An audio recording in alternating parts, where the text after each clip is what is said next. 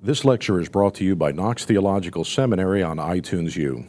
Knox is a seminary in the tradition of the Reformation that exists to educate men and women to declare and demonstrate the gospel of Jesus Christ. Our prayer is that this teaching will be beneficial in your Christian life and ministry.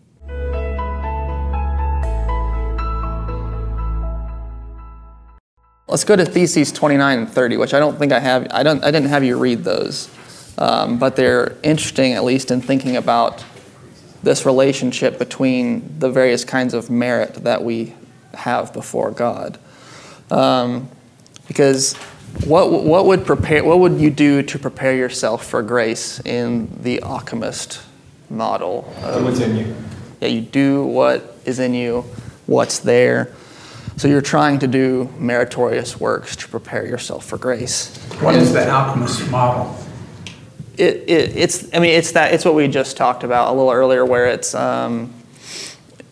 you're free to do anything that you can, and that God can choose or not to value it. Yeah. So Luther's move here is to take preparation for grace out of your person, and in Thesis 29, to move it to election. Yeah. Do you think it would be improper to apply this to I think what Zach was talking about a minute ago, but the whole behavioralism that we kind of tend to lean towards, okay, I know you don't really want to obey, but start to, and then, you might pick up on it, and it might grow on you, and, God will be kind to you, and then he'll give you, where there's a will, there's a way, will yourself to do it even if you don't want. Obey God even if you don't want to, and then suddenly you'll actually start to want to over time. Yeah. Is this, do you think it's... Which is very Aristotelian. Yeah. Yeah, it's that term from Aristotle where you're trying to develop a habitus. You're trying to develop a way of being, you're cultivating yourself and your interior life, to... Fake it until you make it. Yeah, exactly. So you think it would be proper to apply this thing right here against that, that sort of thing? Oh, yeah. Okay. Sort of writ large across the disputation against scholastic theology is that Aristotle is the worst. He's the bad guy. 41. Virtually the entire ethics of Aristotle is the worst enemy of grace. Right. So it was not an overstatement to say Aristotle's the worst. Yeah. He actually says so. It says in 44, indeed, no one can become a theologian without becoming one with Aristotle, which is, what do you make of that, though? Wait, which one is that? 44. 44, it just doesn't make sense. Well, is he saying the professional theologian in our era? Yes, that's what he's saying. That's got to be. The professional theologian must be familiar with Aristotle in order to actually be a theologian. In their day. Okay. Yeah. Is he being a little provocative by using the phrase becoming one? Is he trying to, using That'd be more bibliosexual language? That'd be more platonic. Is he being Luther cheeky here? In 43 says it's an error. I probably wouldn't say that he's got sexual overtones to this. Yeah. Mostly because I'm not confident of what the Latin would be behind this. It is interesting. The problem with Aristotle's ethics, of course, is that Aristotle says, if you want to be a builder, you practice the things that you do to become a builder. You work on your skills and tools, and that's how you become a builder. And of course, with this whole good tree, bad tree thing, that's exactly the kind of view that Luther is trying to overturn. You don't first cultivate a habitus and then work out of that. You are given this new status and this new identity by God. But we can... Do you have something? No, sorry. We can exonerate Aristotle a little bit, because in Thesis 50 it says briefly, the whole Aristotle is to theology as darkness is to light. Which you have to love a statement like that. But in Thesis 51 it says, it is truly doubtful whether the Latin speakers comprehended the correct meaning of Aristotle. Because if you keep reading Luther, and we'll get to this when we get to the distinction between active and passive righteousness, it's that you get all these scholastics who are basically trying to say Aristotle describes how we get passive righteousness, which is the righteousness before God. You work for it. But when he's talking about active righteousness, the way we live in the world, Luther is perfectly fine with saying Aristotle's ethics are great. Like if you want to know how to live in the world, read Aristotle. He's perfectly fine there. He is just being roped into a discussion that he doesn't belong in. Aristotle. Aristotle is, yeah. If we'll keep chugging along, let's see. The next ones were, we've already talked a little bit about Thesis 55 and 56. If there are are there any questions about those? If not, we'll go on to Theses 79 and 80, which are at the bottom of page 6. Just tell me what you think is going on here. It says, condemned are all those who do the works of the law. Blessed are all those who do the works of the grace of God. I think it's just contrasting works with grace. Right. What are the works of grace that you think he has in view, though? Well, is he talking about the 7 sacraments of the Catholic Church? Surely not, right? I don't think so. I'm open to being wrong all the time, but I don't think that is in view. The works of grace are anything that grace, which is living, active, and operative, does. Yeah. This is back to like man is mule. You said that earlier. We're not masters of our own actions. Even a great phrase. Right. 39. We are not masters of our own actions from beginning to end, but servants. So we're a servant of grace. So we're being ridden by grace, as you would say later. We do something. That's the work of grace.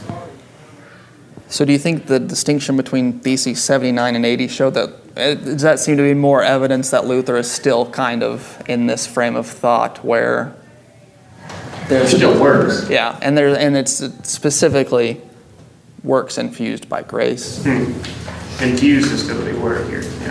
Yeah. Is that what most people say is going on here? You still got lingering theological concupiscence? Yes. Way to adapt the concept. Yeah. Sure.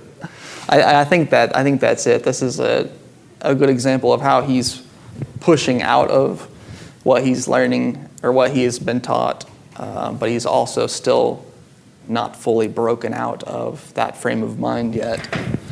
The last set of theses I had us read is 89 and 90, which this sort of gets a little bit more towards your questions about, I think, nature and grace.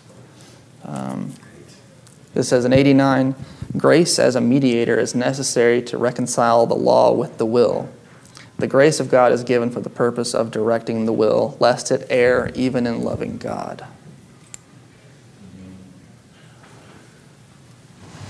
Grace has to be under the concupiscence somehow and push the will. Something under the will is where grace needs to go for it to do its work. Yeah.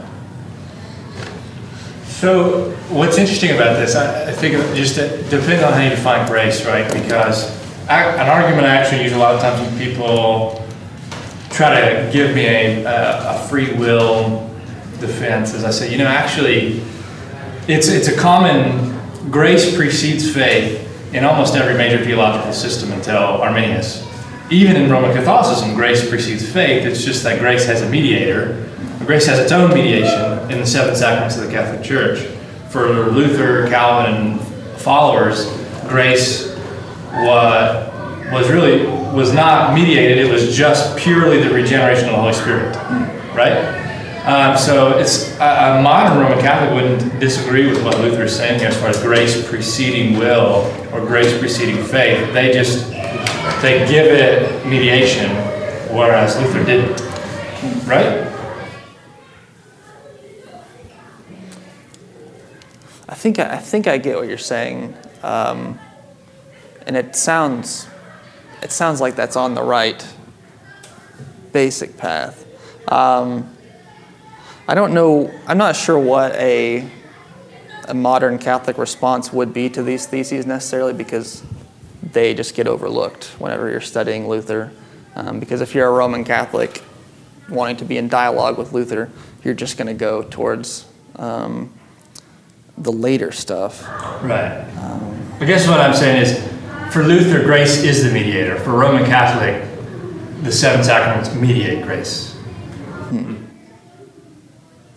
Yeah, but grace could also, there can be a prevenient grace to put Armenian language on it, or there could be other sort of special graces which are given to even bring you to a place where you would then avail yourself of the merits of the church to receive the full grace of God. That's one thing. So it gets pretty complicated, as I've always heard it, because then there's no clarity, there's no assurance, there's no certainty. Right. There's always the sense of the church being able to dispense merit. And that's one of the things Luther is trying to clarify. Maybe with that blunt axe, maybe too rough sometimes, but trying to bring some clarity, some assurance, some certainty. Is that right? The auxiliary graces and all that stuff that gets really concluded here in scholasticism, that's where it just gets so wound up. One would emphasize this, another, Beale would be here, Occam would be here. Yeah. The Germans here, the English here. Everybody's kind of having their own little flavor. Yeah, because in the Catholic thought of that time, there would be so many kinds of grace. Yeah, there's just thousands of them. Yeah, that's not true. There are scores. There's a bunch, and the Reformation in a lot of ways is funneling that into the one concept of grace. Yep. What's favor. The one word? Yeah. And Luther's starting to do this here, but he's still yet to move away from this idea of an infusion. How much is he, I was going to talk about this with Dave a little bit, based on his language, grace as substance versus grace as capital P person? Mm-hmm. I mean, you see, like when he's talking about the grace of God is in 55, it's a living and active and operative spirit. Yeah. And then in 89, grace as a mediator. Is it moving from just being sort of this substance that God gives to someone to Jesus and the Holy Spirit, the one equal God? Grace. Yeah, they are people. Grace is a person, and grace is God. You know what I mean? Right. Is that there? Am I trying to press too hard into what he's doing? Well, look at Thesis 75. It says, the grace of God, however, makes justice abound through Jesus Christ. True. Because it causes one to be pleased with the law. So we are not yet, I believe. We're on the way there to where grace is capital P person in the Son and the Holy Spirit. It's not who God is. God isn't doing who he is yet. Yeah. Grace is in some ways still a bit of a shadowy substance. Then realize he doesn't use the word gospel anywhere here or in the 95 Theses or even in the Heidelberg. That's probably not until like 1520 when he starts to think of the declarative. That's his tower experience, which is somewhere in here, but he's not talking about the gospel yet. The declaration of forgiveness of sins. Yeah, and once we wrap this up, we'll finish the little history of Luther, and it's really in about 1518 where he starts to get that. Yeah, it's not in Heidelberg. He doesn't talk about the gospel. He talks about Jesus Christ and the cross. Yeah, not in that terminology at least. Yeah, that was my own little tape playing in the back of my head. Oh yeah. I thought that he used gospel in the 95 Theses, but he might have. We'll look at it. Yeah, that's fine. So, are there any lingering thoughts or questions or concerns about the disputation against scholastic theology? Anything that you would want to discuss about this? Is there a form that matches content? In other words, he's utilizing theses. With the Scholastics have debated in a different way, and therefore the way he debated was also kind of carrying his content in a better way. Scholastics were all about disputations. So that would have been a thing he would have been formed in, is disputation, theses, syllogisms, setting these things out for debate. And that's kind of the thing that they said, when he was growing up, he was very good at this.